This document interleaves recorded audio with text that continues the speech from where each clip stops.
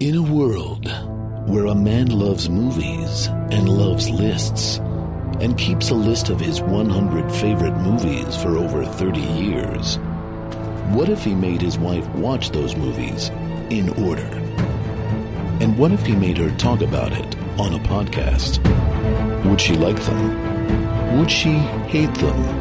Can this marriage possibly survive this podcast? Find out what will happen in a world called Craig's List. It wasn't him, Carla. It was you. Remember that night at the Improv Olympic West? You came into the dressing room and said, "Kid, this ain't your night. We're throwing this orange tuxedo show. We're going for the price." You remember that? This ain't your night. My night. I could have dominated that cage match. So what happens? They get a shot at auditioning to be on Mad TV, and what do I get? A one-way ticket to Palookaville. You was my partner, Carla. You should have looked out for me a little bit.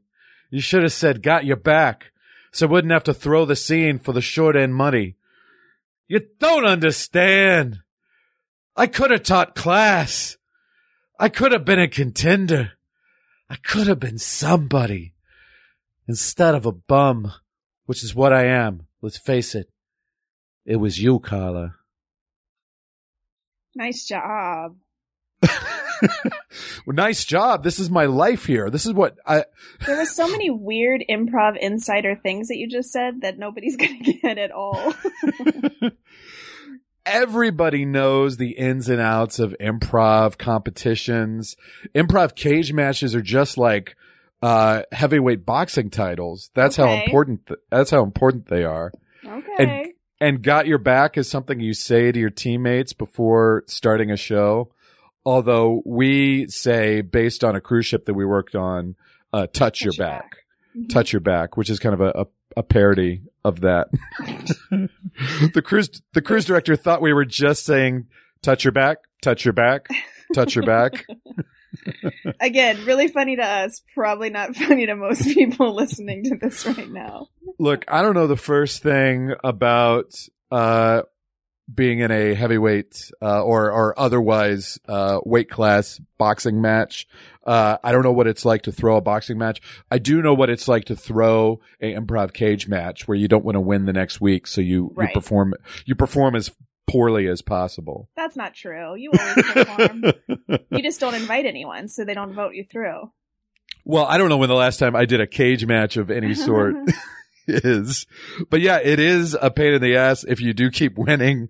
Like, we've had friends that have won like a year in a row of doing an improv cage match, and I can't imagine having to show up at like midnight every week. Yeah, it's stressful. And have people vote on your self-worth. Yeah. And to bring people every week to vote for you.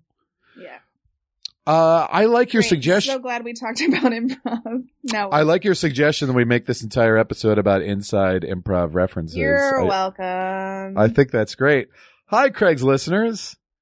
Hi. It's Craig's List, episode 72, and we're covering number 29 on Craig's List. Beetlejuice. Beetlejuice. We promised our listeners a Beetlejuice episode this week, Carla. What happened? We went to New York together. And we're so tired every night that we didn't watch it. What happens is we worked on the docks for a while in New York, and we're like, we need a movie that covers the union workers, the longshoremen, and the corruption that we saw there on the docks. So we decided to cover On the Waterfront instead. Mm-hmm. Yeah, it seems strange to be apologizing for the podcast being what it normally is rather than what we promised, which is a Carla's List episode featuring Beetlejuice. But we'll get to it next week, or in 2 weeks, since we're doing it every 2 weeks right now, right? The next episode will be a Carla's List on Beetlejuice. We haven't had time to watch it. Sorry. And I literally went and looked for a used DVD of Beetlejuice yesterday because we don't own a copy. We could rent it online, but you actually want to own a copy if we're going to bother to pay to, like, we're in two different cities, so one of us is going to have to rent it for like $4 on iTunes or Amazon. But you actually want to own a copy since you're paying for it. Yeah, I think that makes the most sense. I think that makes sense. Not to get too much into it, but actually, never mind. I won't say that till we watch it. Why? What? I've told a few people that we were doing Beetlejuice, and people who've seen it more recently than I have were like, "Oh, really? Oh, really?" I actually was looking forward to see it. Like, I haven't seen it in years. Like, just because it doesn't hold up, or are there problematic things about it? I think there are problematic things about it that I often complain about. So anyways, we'll talk about it in a couple weeks. All right. So 2 weeks until the full hypocrisy of Carla is exposed. I gotta really think through these things before I declare what we're gonna watch on Carla's list. Like, if I haven't seen it in 15 or 20 years, probably need to rewatch it before I declare it on my list. Interesting. Although I don't know, it must have been more recent than that I saw it. Okay, anyways. Back to your movie. Okay, we'll cover that hypocrisy. So today's movie. By the way, I didn't use the word hypocrisy. But now that I've started, I'm not going to stop. Like, I think it's a great way. It's a great way to phrase it. Today's movie is the 1954 Best Picture winner. It was nominated for 12 Oscars. It won 8 of them. Of the 4 that it lost, 3 of them were for supporting actor. They had 3 nominees for supporting actor for one movie. Wow. It was written by Bud Schulberg and based on a series of articles written by Malcolm Johnson about corruption on the docks of New York. And it was directed by Elia Kazan, and it stars Eva Marie Saint, Carl Malden, Rod Steiger, Lee J. Cobb, and in one of the most famous performances in film history as Terry Malloy, Mr. Marlon Brando. On the AFI list, it's currently number 19, and it also has the number 3 movie quote of all time, "I could have been a contender." Mm-hmm. Which... Right behind, Frankly, My Dear, I Don't Give a Damn. That's got to be number 1, right? Yeah, and the Casablanca one. What's that? Well, do you go with Louis, this is the beginning of a beautiful friendship? Or it's not Play It Again, Sam, because that's not an actual quote. It's the one where, we'll always have Paris. We'll always have Paris? Do you think that's number 2? I want to look this up and see what the AFI quotes are. I want you to as well, because I'm very curious. Uh-oh, the doggy is going crazy. You live with a German Shepherd now. I do. She's adorable. Okay. Wow. Is it Kevin from Home Alone? Just Kevin? Kevin! Exclamation point.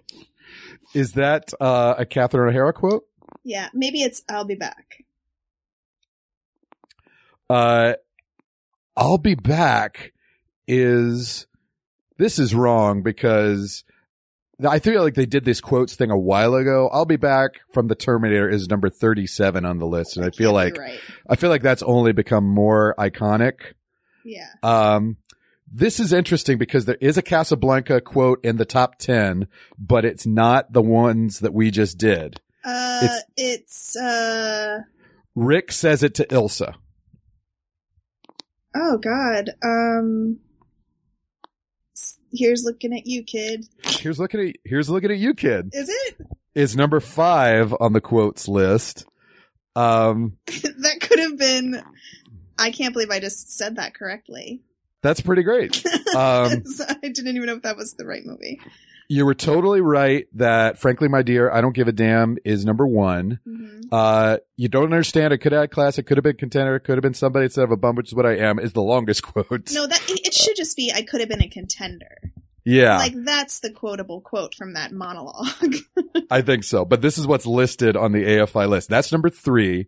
Help me guess for a second. Okay. Number 10. Number 10. No. For the number 2. We don't have time to go through all of them. I'm going to do the whole top 10. Okay. Fine. I love top 10 lists. Okay. Number 10 is on it from a movie we covered already, Taxi Driver. Oh yeah. You talking to me? Yeah. Number 9 is a movie that maybe should be on Craigslist, but is not, but is a great movie called All About Eve. Oh yeah. Fasten your seatbelts. It's going to be a bumpy night. There you go. Number 8 is from a movie we haven't covered yet on Craig's list. By the way, I love All About Eve. That's probably in my top 10 for real. That is a great movie. Maybe we should do it as a Carla's list, or I probably should rewatch it as a potential Craig's list contender. Hey guys, it should have been a contender. This is never going to end, is what we're telling you. We're trying to find ways to stretch it out as much as possible. Okay. I never want to get to number 1 and end this thing. No, we got to end this list. Number 8. Number 8 is spoken by Harrison Ford. Oh, something about Chewbacca.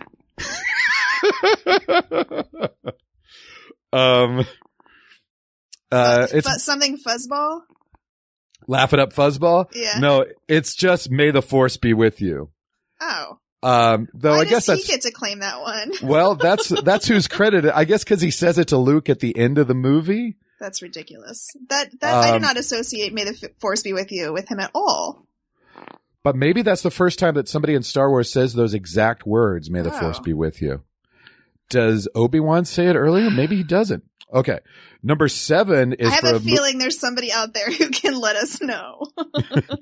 I don't know. I don't know if there's anybody who's that into Star Wars who's really calculated it. Or maybe there's not anybody who's really into Star Wars listening to this podcast, which is possible. Go ahead.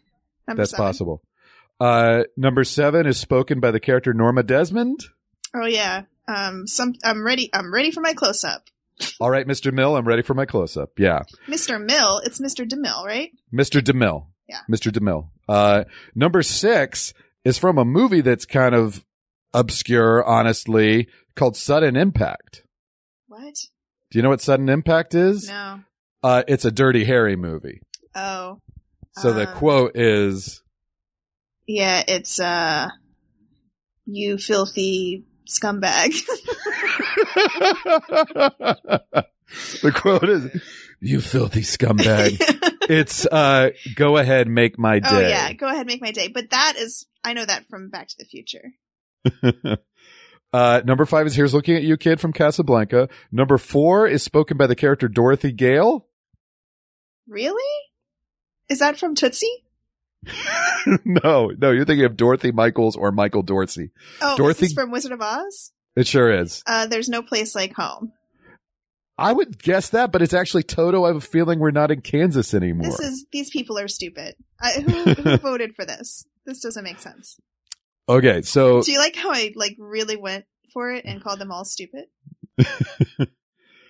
I would think there's no place like home. I don't even see that on the list. Could you not have more than one quote from one movie? Yeah, you could, because there's another Gone with the Wind. Okay, so number 2, the interesting thing about number 2, it's also spoken by Marlon Brando. Oh, it's from The Godfather, probably. Yeah. And he's probably saying something about... See, when I think of The Godfather, the one that I think of is when Al Pacino is saying to Fredo the thing. I knew it was you, Fredo. I knew it was you, Fredo. That's the one I think of. That's your quote. What would Martin who? Marlon Brando? He would say something like, I'm going to make him an offer he can't refuse. You interrupted me. What were you going to say? I was going to say, you're in charge of the business, son. You think that's the number 2 movie quote of all time? You're in charge of the business, son. No, that's actually, that makes sense. I'm going to make him an offer he can't refuse. That makes sense. Make him an offer he can't refuse. Okay. So, this has been the AFI quotes list on Craig's List. Thank you for... No song for that. Dinerstein, come on. Oh God. Poor... Thank you for indulging us, because I love top 10 lists and I love making Carla guess what is on a top 10 list. I got most of them right. Yes, you did. So I Could Have Been Contender is the number 3 quote of all time. And I feel like this is a movie where more people know that quote in the present day than know the movie or have seen the movie. Do you feel like that's accurate? Yes, because I knew the quote, but I had not seen the movie. And you didn't really know what the context of the quote was. Nope. Though you knew he was talking about boxing, though, right? I did. I knew he was talking about boxing. That's all I knew. Whenever you see one of those montages of classic movies at the Oscars, they will always play, I could have been a contender. Yeah, I think I'm just putting myself back a couple weeks ago, what I would have thought, but I think that I thought that he was talking about boxing, but that he was talking about, how he was never able to do what he wanted to do with boxing. Yes. I do have a Carlos quote to that effect of what you thought the plot of this movie was. So, yeah, so we do have that already. I'm eating an apple. Hey, that's cool. Whatever you need to do. Great. You're on a cleanse right now. Yep. You should be too. We gotta lose some weight. It's summertime. It's bikini weather time. That's right. I'm going to pull out my bikini very soon. I'm very close to my bikini body. Yeah. So yeah, I'm visiting you in Portland in a couple of weeks. I'm going to bring my Speedo up and we're going to go.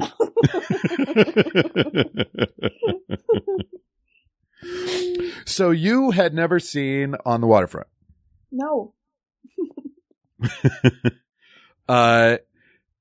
I probably saw it for the first time when I was in high school, and I feel like this has been on my list and maybe as high as in my top 10 at various times. It's now number 29 on Craigslist. We'll get into where it will wind up after this viewing later, but I know I've had it in my top 10 at various times. And I think I definitely saw this movie probably because I had seen a list, not the AFI list, because they did that for the first time in like the late 90s, but some sort of earlier definitive, top 10 of all time list. And I had not been familiar with this movie. And I think I sought it out when I was around 16. And I think I was on a Brando kick at the time. So I think I watched Streetcar for the first time. I watched Godfather for the first time. I probably watched Last Tango in Paris for the first time. And in my mind, when I saw this movie, that nobody was better than Brando, and this immediately was one of my favorite performances of all time. And I don't know if it would hold up, of this specific performance being one of my top 5 or top 10 performances, but it's pretty great. He's pretty great in it. Yeah. What did you think of Brando? I thought he was great. And it's very different, really, than Stanley Kowalski. I mean, other than the fact that they are kind of working class guys, Stanley is kind of gross and coarse, but he's also smart. He's perceptive, and he kind of picks up on things. And Terry is a former boxer who's maybe a little punch drunk, and is a little slower on the uptake. He's being taken advantage of by these mobsters. His brother Charlie is the accountant for this big time mobster Johnny Friendly, who runs the wharf. And so he kind of dominates the union there. I don't know if the movie is specifically set in Hoboken, but it was shot at the Hoboken docks in New Jersey. So the people who are friends of the mob get the good jobs on the dock. And then the people who aren't loyal to the mob have to kind of hustle for the scraps. And then the union workers get to basically sit around and have these cushy jobs all day where they don't really have to do anything. But there's a crime commission that's looking into Johnny Friendly and his boys. And so there's a real division among the dock workers of who's going to rat on them and who isn't. And so this movie is kind of an exploration of Marlon Brando's character gradually getting up the nerve to rat and betray his allegiance to these gangsters. Yep, that's what I saw. That checks out on my end. At the beginning of the movie, he helps set up this guy named Joey Doyle, who is already ratted on Johnny Friendly. He sends they race pigeons together. And so they have a pigeon coop, and he sends Joey Doyle to the roof where he gets pushed off to his death. Mm-hmm. Terry was not aware that they were going to do that. But Joey's sister kind of comes into the picture, played by Eva Marie Saint in her film debut. And then Terry and, that was her film debut? She had done a lot of TV. This was the time where there was a big scene in, the early days of television in New York. They would do a lot of live plays on TV. So she actually was very experienced on stage and doing TV, but she had not been in a feature film before this. Oh, wow. Her character, I believe, was supposed to be 19. She was around 30 when she did this, but she won the Academy Award for Best Supporting Actress in her debut film. Wow. So Terry and Edie, Eva Marie Saint's character, kind of strike up a tentative, but eventually passionate romance. What'd you think of her in this movie? Yeah, I thought she was really good.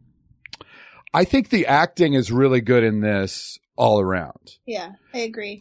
It was all very believable. It didn't feel, sometimes with movies of that same era, things feel more melodramatic, which is fun, and it's a style. Yeah. This one felt more based in real life emotions, including by her, because I've also seen, for example, Streetcar. Yes. We talked about how I felt like Marlon Brando and Vivian Leigh were in two different movies sometimes. Yes. And this felt all very consistent to me. Not that it's fair to compare those two movies. They're completely different, but because Marlon Brando's in both, I guess that's why I was thinking that.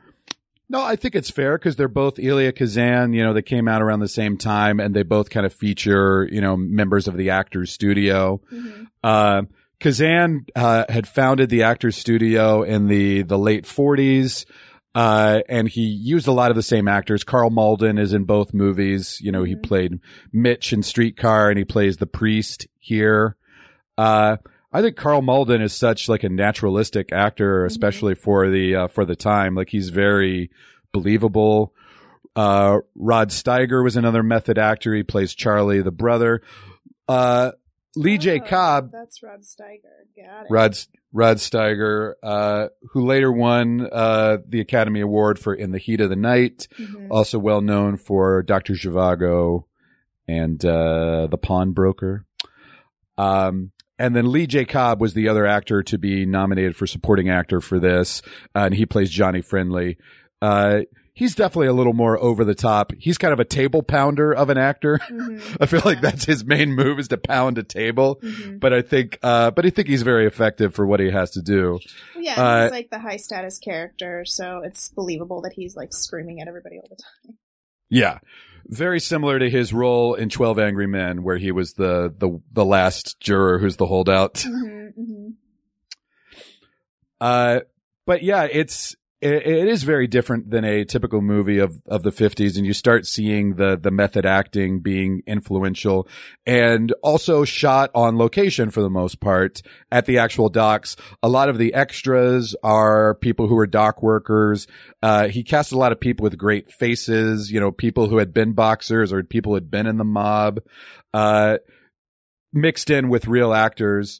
Though there's a lot of character actors who would become better known in very small or almost silent parts in this, and we'll talk about them a little later. But yeah, this was going to be done. Originally, Kazan and Arthur Miller had a script that they were pitching to Columbia that was about dock workers, and this is in the early 50s. And Harry Cohn, the head of Columbia, wanted to make the villains communists. Yeah. Because this was at the time of the House Un-American Activities Committee, and Arthur Miller bowed out. He's like, I'm not going to make the villains communists, right. In this, probably for obvious reasons. So this is before Miller and Kazan had the fallout in their friendship, where Kazan named names and Miller did not. Miller wrote The Crucible, and Kazan made this movie, many people think, to justify his ratting on his communist friends. Oh, that's interesting. I didn't know that. Yeah. The movie was... Oh! No, that is very interesting to think that... Yeah, to think that had a personal... That was thematically important to him in his personal life. Yeah, so obviously he identifies with the Terry character here, who becomes the hero and ends up going and testifying. and then is kind of estranged by the mobsters. They beat the shit out of him at the end of the movie, but then all the honest dock workers stand up for Terry and refuse to go in and work until he's allowed to work. I'm getting to the end of the movie here. But yeah, it's a very kind of convincing and grounded world that Kazan creates here, I think. I think there are some melodramatic elements, though, that don't mesh with the acting style. The score is written by Leonard Bernstein, and it's really beautiful, great music. But I listened to the Settling the Score episode that covered this movie. Our friend Jonathan Dinerstein and his friend Andy have this wonderful podcast that we've talked about before where they cover, again, an AFI list of the top 25 scores of all time. They're both composers and musical experts. And the detail I could not get out of my head after hearing it on their podcast was that Bernstein refused to do any spotting for this score and just wrote music and said, here's the music. Lay it in wherever you want. Really? So he was not watching scenes to specifically write music for the emotional beats of. I mean, I imagine he read the script, right? At some point, but I think there's times where the music does kind of run counter to the images that you see, and maybe feels a little overwrought. For the moments that the actors are playing. I think it's absolutely great music, but I feel like it doesn't always fit well. I don't remember anything about the score. I don't remember one thing about it. I don't remember hearing it. I don't remember if it affected me. I really don't. Do you want to try to hum one little tune from the score? I have no idea. I wouldn't even be able to. Like, I'm sure it's sad. It's very emotional and grandiose. I mean, it's a full symphonic score. And we watched this probably nearly a month ago at this point. Yeah, it's been a while. Where were we? In another country. We were in Scotland where we watched this. That's so we watched it on a laptop with a disk drive. And I feel like we watched it no, you know what? We started it in LA, didn't we? We started watching it in LA and then finished it in Scotland. I don't remember. I think that's correct. Well, let's go chronologically through the movie with a segment that we like to call Carla's Quotes. She's feeling her oats and Craig's taking notes. Whatever they are, it's Carla's Quotes. I did ask you as I was starting the movie what you thought the synopsis of the plot was. Mm-hmm. And this is what you said. A boxer who's trying to support his family, but he keeps getting beat up. Maybe he gets killed in a boxing match, but the wife has to fend for herself. Or that could be the plot of a Renee Zellweger movie. Which I think you're thinking of Cinderella Man? Yeah, I think so. Did you see that? I don't think so. But somehow you know the plot of it? Well, isn't he like a boxer and he doesn't want to do it anymore, but he needs to make money to support the family and... Yeah. I don't think he gets killed. I don't think so either. I don't know why I added that part to it. Yeah, so, you know, you got that boxing is an element, but I think, not that accurate of a prediction overall. During the credits, you did say longest opening credits ever. So you were a little impatient right away. And then you said, is this a 3-hour movie? Is this a 45-minute movie? That doesn't make any sense. Why would I say that? I don't know why you said that. Is this a 3-hour movie? Is this a 45-minute movie? Okay. And it's about an hour 45. It's a good, reasonable length. It is reasonable, yes. I think. Right after that first scene where they push Joey Doyle off the roof, Carla said, so it's about the mob. And everybody's D&D in this movie. Do you remember what that stands for? Dungeons and Dragons. They are huge D&D fans in this. Terry is a DM who's trying Dungeon that's right, Carla.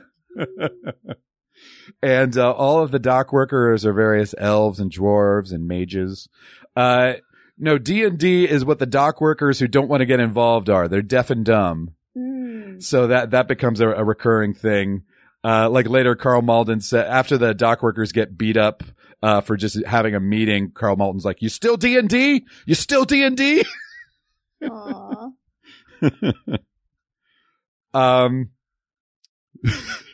And so I think at one point I pointed out a supporting actor who was familiar from another movie that we'd seen, and Carla said, "All these people look familiar. I blame you." So here's obviously we covered Carl Malden already, who was in Streetcar. We covered Lee J. Cobb, who was in 12 Angry Men. Martin Balsam is in this. He plays one of the crime commission investigators, and we saw him both as the foreman in 12 Angry Men and as Arbogast the detective in Psycho. Oh. So he's the guy who falls backward down the stairs when Norman's mother comes to kill him. Mm-hmm. Pat Hingle plays a bartender in this. Pat Hingle later was in another Kazan movie, Splendor in the Grass, where he played Warren Beatty's dad. Oh, yeah. And not in another Craigslist movie, but a very familiar actor, Fred Gwynn. Did you notice Fred Gwynn in this movie? I have no idea. I don't know any of these names. I'm not going to remember them either. Well, Fred Gwynn is very distinctive because he's so tall and thin, and has I know a very. He's from. Hold on, I'm scanning my brain for what that movie was with Charlton Heston. No. Oh, you're thinking of Touch of Evil? Yeah. No, Fred Gwynn is Herman Munster. Oh, you set me up for that. How did I set you I up? thought you were naming people in this movie that I had seen in other movies that we had watched. No, I said this guy is not from a Craigslist movie, but is a familiar actor. That. Okay. Yeah. I'm sorry. So he was in two classic sitcoms, Car 54, Where Are You, and The Munsters, where he played Herman Munster. Cool. And then his last role before he died was very famous too, where he played the judge in My Cousin Vinny. Oh. Who could not understand Joe Pesci's Brooklyn accent. Okay. There's a lot of good hard-boiled dialogue in this. I love Brando's line early on, "You're not too funny today, fat man." And I feel like that's a good insult to say to anybody who's annoying you, regardless of what their weight is. Mm-hmm. You're not too funny today, fat man. Mm-hmm.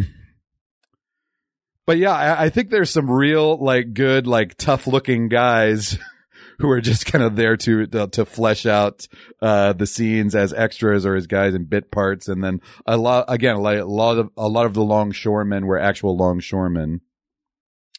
This is something you said about Terry Malloy early on. His eyebrows are weird. Mm-hmm. That's Brando in this movie, and I guess because he's supposed to be a boxer and he's supposed to have like bruises and scars and everything, so he's got kind of a fucked up eyebrow in this movie, which is a little distracting in some of the close-ups. Yeah, it was just kind of like not great makeup. Not makeup, not nominated. One of the 12 nominations, though they did not have a makeup category at the time. But like I'm talking about, I know, but I'm saying the scars on his face kept moving around, it seemed like. Yeah, I should track the IMDb goofs section for continuity errors. Ooh, that's going to be fun. Can't wait for that. If you really want to see people being pedantic in life, always go to the goof section of any well-known movie, and there's people who have taken the time to list every continuity error in a movie. And to go out of their way to find it. Do you remember what the secret signal was? because like the guy who's like the head of the docks, who's like handing out the chips of whether people can work or not, guys are just like kind of like scratching their face or like grabbing their hat or like touching their nose or whatever. And it's so obvious. But all the guys who don't know the secret signal are like, come on, I gotta work. Give me a chip, And all these other guys are just like, I'm like, you think after a while they could pick up on the secret signal. I don't remember that. Carl Malden as the priest has another great line. I'm just a potato eater. Oh yeah, he was really good in this movie. I liked his character a lot. Yeah, he's kind of the moral conscience of this. And yeah, Eva Marie Saint's character is supposedly like she's training to be a nun, or she lives with nuns or something, and she's very sheltered. And so not only she had not much exposure to men in general, she's being exposed to Brando's character, who's like, this real roughneck guy, with no class, because he could have had class and he doesn't, and who's very coarse, with her. So it's kind of an interesting romance. I agree. Do you think, her performance or the character elevates beyond just being the girl? Or is she just kind of the girl? It didn't bug me. I didn't think about it. So then probably it's fine. One of the most famous scenes in the movie is when he's first walking with her and she drops her glove and he picks up her glove and puts it on his hand. Did you notice that? No. Because she's got these very like delicate woman's, lace gloves that she's wearing. And it didn't happen organically in the take, in the movie, but it happened in rehearsal. Cause obviously Kazan is doing a lot of rehearsal, with these method actors to prepare for the movie. And on one rehearsal, Eva Marie Saint accidentally dropped her glove. Brando picked it up, wouldn't let her have it back, and put it on his hand, which is a way to kind of like keep her around. So like she can't leave him until she gets her glove back. So it's one of those like nice bits of method accidents that ends up being kind of like a good justification. So Kazan liked it so much that he reblocked the scene to incorporate the glove. Oh, cool. So he has pigeon coops, and he's a sensitive guy who has birds, and he has this whole monologue about it's a city full of hawks preying on pigeons. So it's not very subtle symbolism. No. And it's interesting, like all the different, animal synonyms for somebody who goes to the authorities. Pigeons, canaries, rats, are all these different, synonyms, and you hear them a lot. But it has this other thing of like pigeons are loyal and they mate for life. But it gets more and more dangerous, to potentially rat on Johnny Friendly, because they kill another dock worker by dropping a bunch of cases of Irish whiskey on him. Right. And then Carl Malden has this whole speech, where they're throwing fruit at him, and he gets beamed with like a bottle in the head, draws blood. I really like that scene as well. But I feel like everything was pretty much on location, other than the famous scene in the car between Rod Steiger and Brando, which is clearly a set, which is clearly a fake car. On the DVD that I have, there's an entire half-hour documentary on that scene alone, on the I Could Have Been a Contender speech. And it's really interesting. Is it? Are you sure? I could sum up the highlights for you, but it has a lot of people like Martin Landau and James Lipton talking about how influential that scene was in the history of method acting and everything.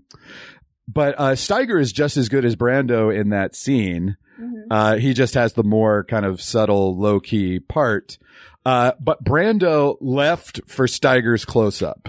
So they shot the wide, they shot Brando's close-up, and then Brando was allowed to leave the set at 4 p.m. every day to go to therapy.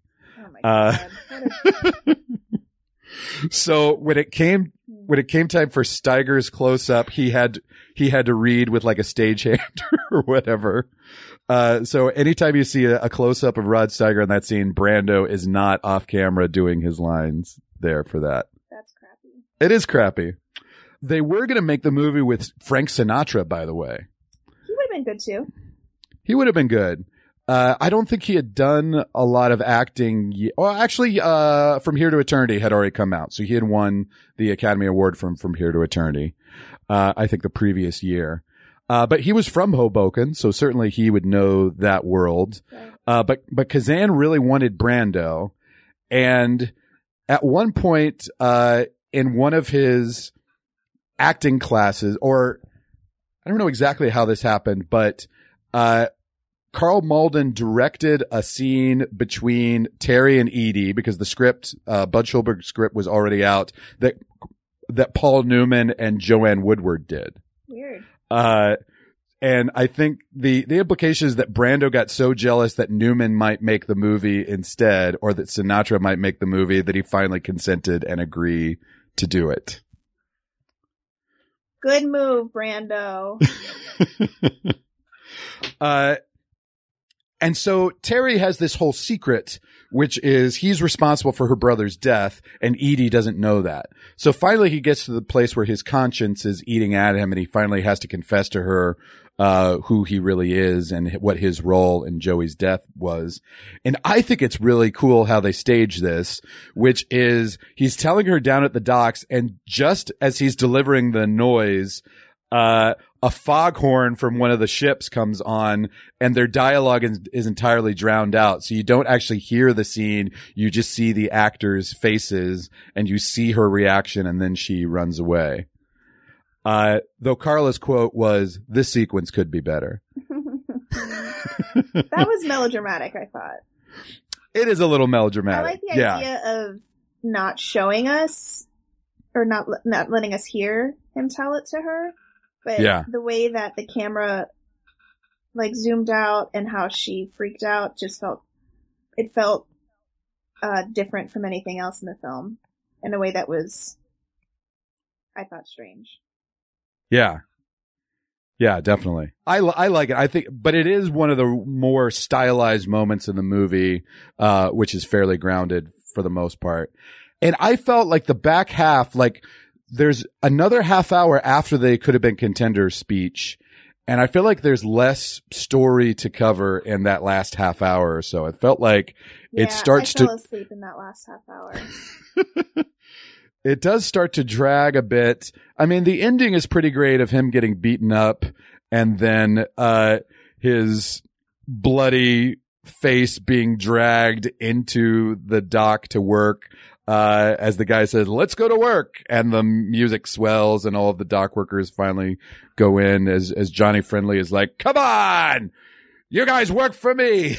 So, but it is kind of a melodramatic ending, which maybe, betrays the tone of the first half a little bit. I don't remember how it ends now that you said that. He goes back to work for him. Yeah, no. He goes to work on the docks, but they finally defeated the mob influence. Oh. Okay. Yeah, like nobody's going to listen to Johnny Friendly anymore is kind of the tone of it. Yeah, I think you were nodding asleep during the climactic part. Do have a couple more. Can I say something? Yeah. I think that the most interesting relationship was between the two brothers in the movie, and that to me could have been explored more. As opposed to focusing so much on the romance between him and the woman. But I love the idea that she was there to find out who killed her brother. Like, all of that worked, but then it just kind of, and I understand that they needed him to fall in love with her in order for him to rat on everyone. Yeah. But I don't know. It just felt,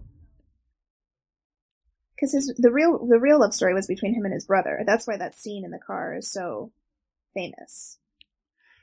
Yeah, that's something they talked about in that documentary. You know, when Charlie pulls out the gun, he's kind of like half-assedly pointing at him, like, you know, he's not really going to kill Terry, and Brando kind of laughs and pushes the gun away in disbelief. But But yeah, there aren't really a lot of scenes between Charlie and Terry early on to really strengthen that relationship. It's just how good the actors are that you believe the depth of it. Mm-hmm. Interesting. Charlie's supposed to be the older brother, but Steiger was a year younger than Brando. He doesn't look it. He looks older? Yeah. Yeah. I mean, Brando definitely very kind of handsome and manly, and Steiger already going bald at that point. Yeah. Brando really was very handsome. And then things just like fell apart in a really spectacular way. A lot like Orson Welles, where it's just like, wow, that man is, that sounds shallow to say, but whatever, I'm going to say it anyways, because I want to, which is that they just kind of, they hit a certain age and all the drinking or whatever it was that they were doing caught up with them. Yeah. Well, I mean, combination of just good looks and charisma and talent. Mm-hmm. Like both of those guys kind of had it. But yeah, I think then you buy into that hype. You start kind of living that life. You know, there's probably some abuse and, substance abuse and mental illness that goes along with that. I mean, But what I also respect about them, and I have very limited knowledge of both of these men, so maybe I'm totally mistaken, but it didn't seem like they ever really cared that they got sloppy. No, they didn't give a shit. I mean, it's kind of great that they were just like, fuck it, whatever. Maybe they weren't even aware of how they looked anymore, which is kind of like good for them, except that perhaps that was an indication of them falling apart as human beings too. I think they were aware, but didn't care so much what other people thought of them. And remember, like in Touch of Evil, that most of that is makeup and padding, that he was wearing, but he definitely became that fat later, and was kind of unapologetic about it. It's interesting that definitely, like at the time I was first watching this movie, it was taken as gospel that Marlon Brando is the best actor in the history of film. But really, when you think about it, his reputation is pretty much based on this, Streetcar, and later The Godfather. Right. He won his first Academy Award for this movie, and it was his fourth straight nomination. Remember, he did not win for Streetcar. Okay, I remember. Please remember that. He was then nominated for Viva Zapata and Julius Caesar. But how many people are talking about Viva Zapata or Julius Caesar these days? Julius Caesar, he plays Mark Antony, so he does the whole that speech. I had to see that in high school. He does the speech that Robin Williams parodies in Dead Poets Society, which is "Friends, Romans, Countrymen, lend me your ears." He was nominated for Sayonara in 1957. I've never seen Sayonara. Nope. And then he, in the 60s, made a lot of bad movies, made a lot of self-indulgent movies. There's not a lot of his work from the 60s that's that iconic. And then he had this huge comeback with The Godfather and Last Tango in Paris. And I can tell you that Last Tango in Paris does not hold up and is even more problematic in present day. But it was pretty controversial in its time, and it's, I think, a pretty repulsive movie. I've never seen it. And then he had kind of like his cameo phase in Superman and Apocalypse Now. That's how I knew him, was from Superman. Where he got famous for doing these, 10-minute parts that he got paid $20 million or whatever. And then he took another long hiatus. He was nominated again for, it was a movie where he played a South African judge and he was doing a South African accent. Really? Yeah, in like 1989, I think. He was also in Don Juan DeMarco, wasn't he? That's right. I've never seen that. Have you seen that? Nope. I should have. A Dry White Season was the legal movie that I'm thinking of. And then he did The Freshman, which I think he's pretty great in, where he parodies his Godfather role. I never saw that either. Never saw The Freshman. It's really good. It's him and Matthew Broderick. I know who's in it. Matthew Broderick. I know. But well, then let's strip him of his title officially. He is no longer the best actor of all time, but maybe has given one of the best performances. Yeah, I think it's interesting because he did change film acting. He was the person who brought in the era of method acting, and you never saw somebody who was that naturalistic and that unpredictable. And he had kind of a danger and a sexuality to him that totally changed movies. But I think ultimately his actual filmography does not hold up to the legend. Right. Who would you say the greatest film actor of all time is? Oh my God. I have no idea. Meryl Streep.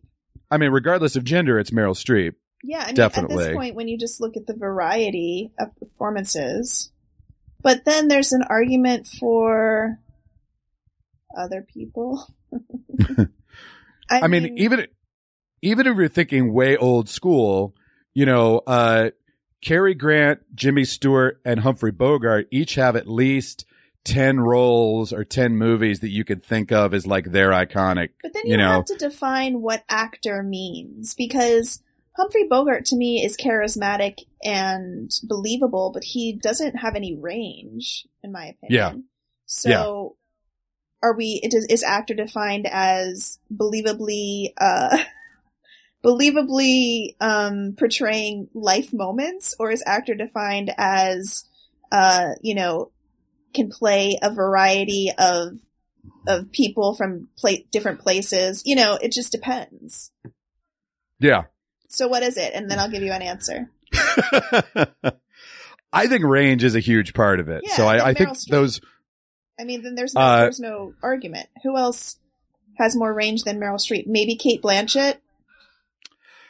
Well, I think when you're in the 80s, then you're probably talking about De Niro, Pacino, Nicholson, and Hoffman and Hackman being like the generation that kind of, maybe these are the guys that are going to supplant Brando as the best. De Niro but then doesn't have a lot of range, right? I mean, I guess it's arguable. Yeah, I think it's arguable, but I think at some point he just settled into playing the De Niro role and didn't push himself as much. Or maybe he just likes to work. Yeah. I mean, because it's kind of impressive how he's still working, the amount of films that he still makes. For range, I'd probably go Dustin Hoffman, but he's kind of mannered. Yeah, I mean, Meryl Streep is too. Yeah. I think Jack Nicholson would probably be up there, but I think he also kind of settled into his Crazy Jack period where he was kind of doing variations on the same thing. I mean, but then you think about Schmidt. I love that movie. And that was a later movie for him, and he was totally different in that film, I think. He always does have that range that will surprise you, I think. I mean, I think the answer though probably will break your heart, which I know the guy who is your favorite. It's Philip Seymour Hoffman. Yeah. I can't talk about it.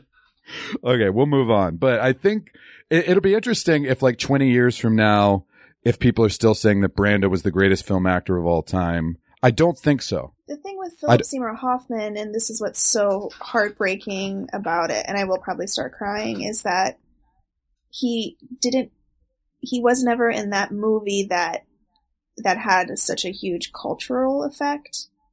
Yes. Like, if you look at his movies from performance to performance, he was so different in his range and variations of type of people that he was playing. But I can't really name a movie that across the board was like an incredible film.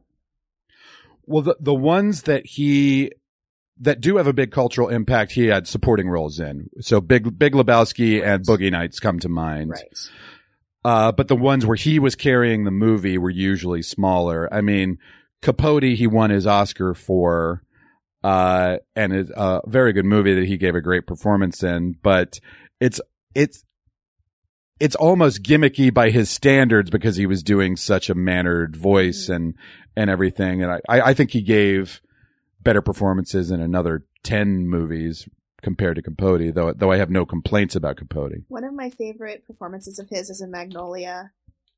Yeah. That he makes me cry every time I see that movie.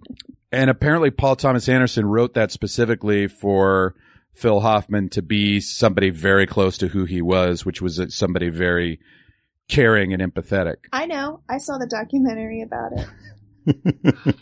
Okay.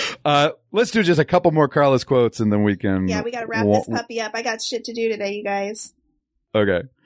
I can't be talking about Philip Seymour Hoffman. It's going to just wreck my weekend. After the famous could have been a contender scene, Carlos said, Charlie gonna get dead. Because Rod Steiger is supposed to either convince Terry to change his mind or kill him in that moment, and he does neither. And so Carlos said, Charlie gonna get dead. Weird. I don't remember saying it, but it made me laugh. Then there's the classic trope of Terry like breaking down her door and forcibly kissing her. That's another kind of like I forgot about that part. Antiquated trope, yeah, right? Which is like women love to be abused into kissing people. Ugh. But I think there's a time where where women were almost brainwashed into thinking of like, oh, that's the most romantic thing that could happen, a man breaking down a door for me. Right. You know, where it's scary, right? Yeah, I mean, it's one thing, like, in Streetcar with Stella, she's in an abusive relationship with him, so we understand that she's in this cycle of abuse or whatever. But with this one, that's supposed to be the big romantic scene, is Marlon Brando. Right. Kicking down the door. And as she's screaming at him to leave. It's just, As it's staged in 1954, I don't think you're supposed to have mixed feelings about it. No. Right? No. Yeah. You're supposed to think it's romantic. Yeah. And during that scene when they're making out, Carla said, I hope her dad doesn't walk in. Because she lives with her dad, right?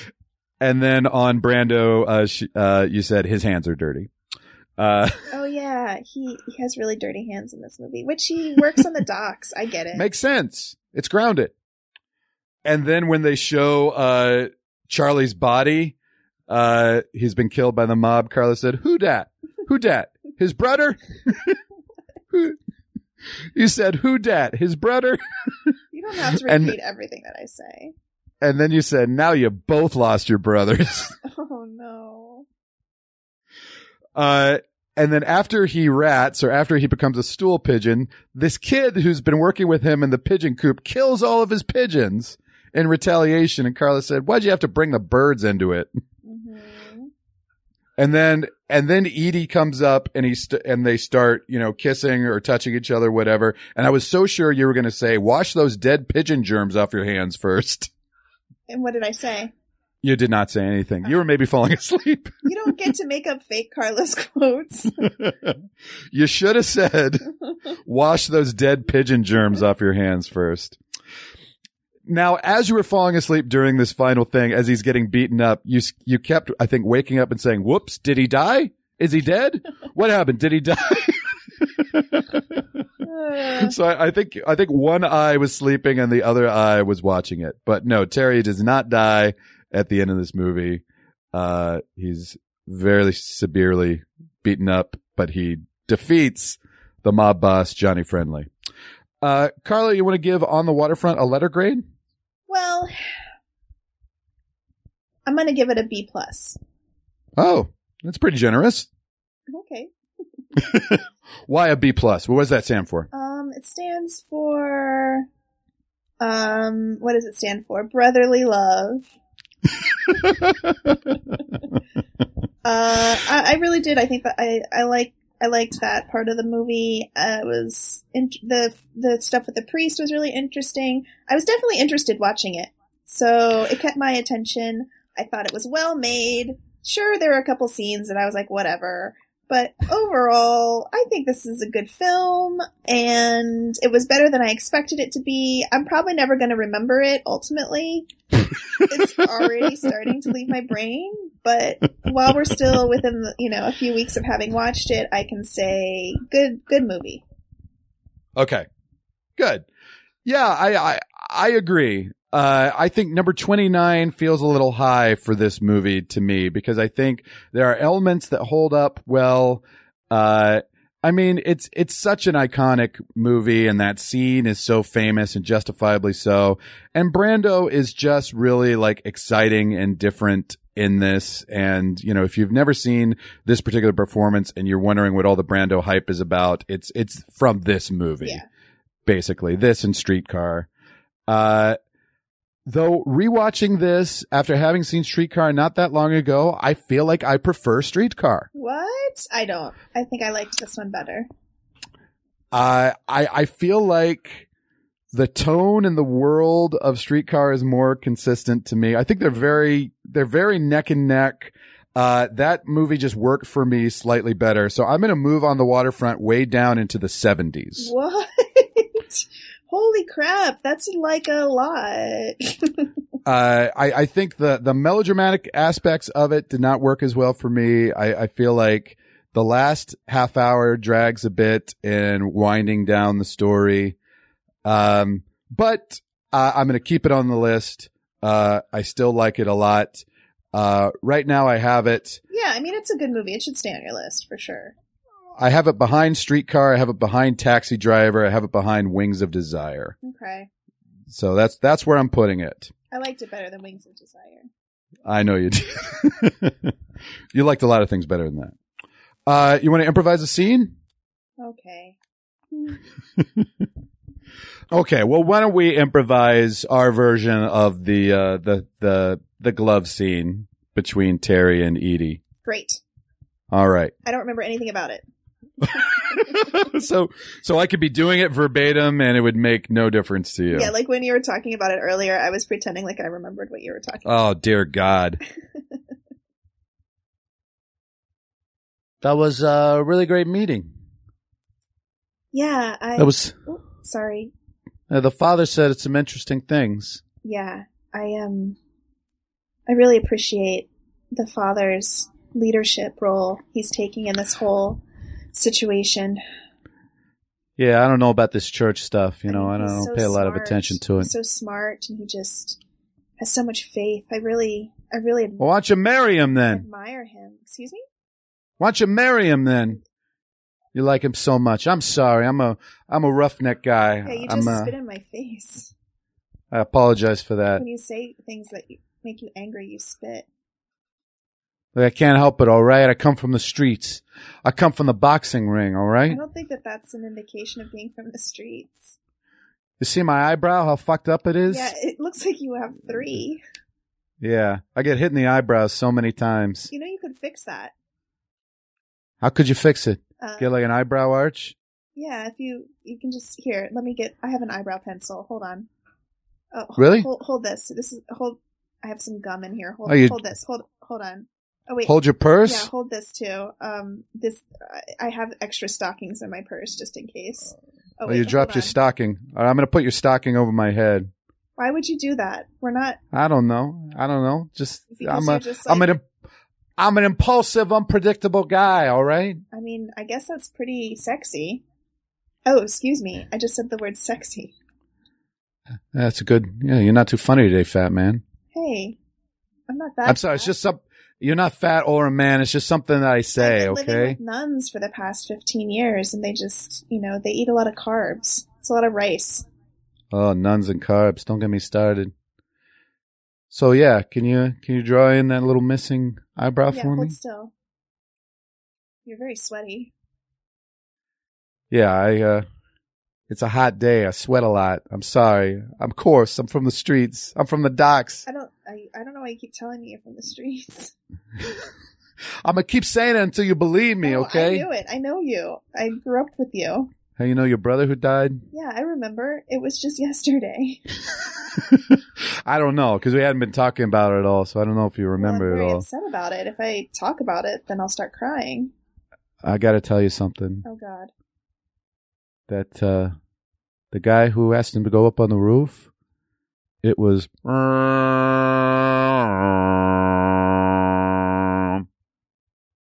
Well, that's awful.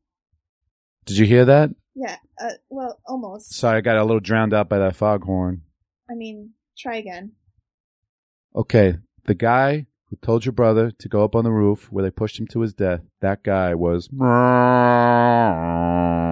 That's awful. Wait, I still didn't hear you. I keep thinking you want me to say that that's awful because of the way that you're setting it up. It was... Goddamn foghorns. Was it you? Yeah, it was me. Oh, that's awful. Yeah, it is awful. You want your stocking and your purse back? Yes, please. Okay. You're never going to draw on my eyebrow now, are you? I don't think you're good enough for my eyebrow pencil. Oh, harsh. Hush? Harsh. You hush. You hush. You hush. Fine. Go live with the nuns then. I'm going to beat down a door. I'm going to beat down a door and kiss you forcibly. Okay. And you're going to like it. I have boundaries. And one of them is this door that I'm shutting in your face right now. Where'd you find that door?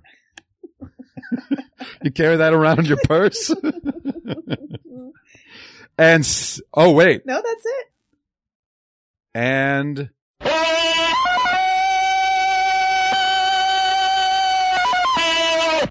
See? Nope, we're doing a Tarzan yell now, remember? No, I don't.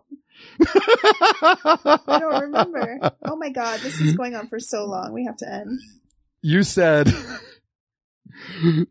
we're not allowed to say "and scene" anymore. Oh, right. And I asked you what sound effect you wanted to use, and you said a Tarzan yell. Oh, so that's right. Did you not listen to the Au revoir, les enfants I episode? don't listen to any of our episodes. Okay, so next week we're going to do a Carla's list. And what's it going to be? Beetlejuice, Beetlejuice, Beetlejuice. Problematic Beetlejuice. Let's expose Carla for the hypocrite she is. Stop using that word. Craig's listeners, please tune in, and we'll see you in a couple weeks. The list is an absolute good. The list is life.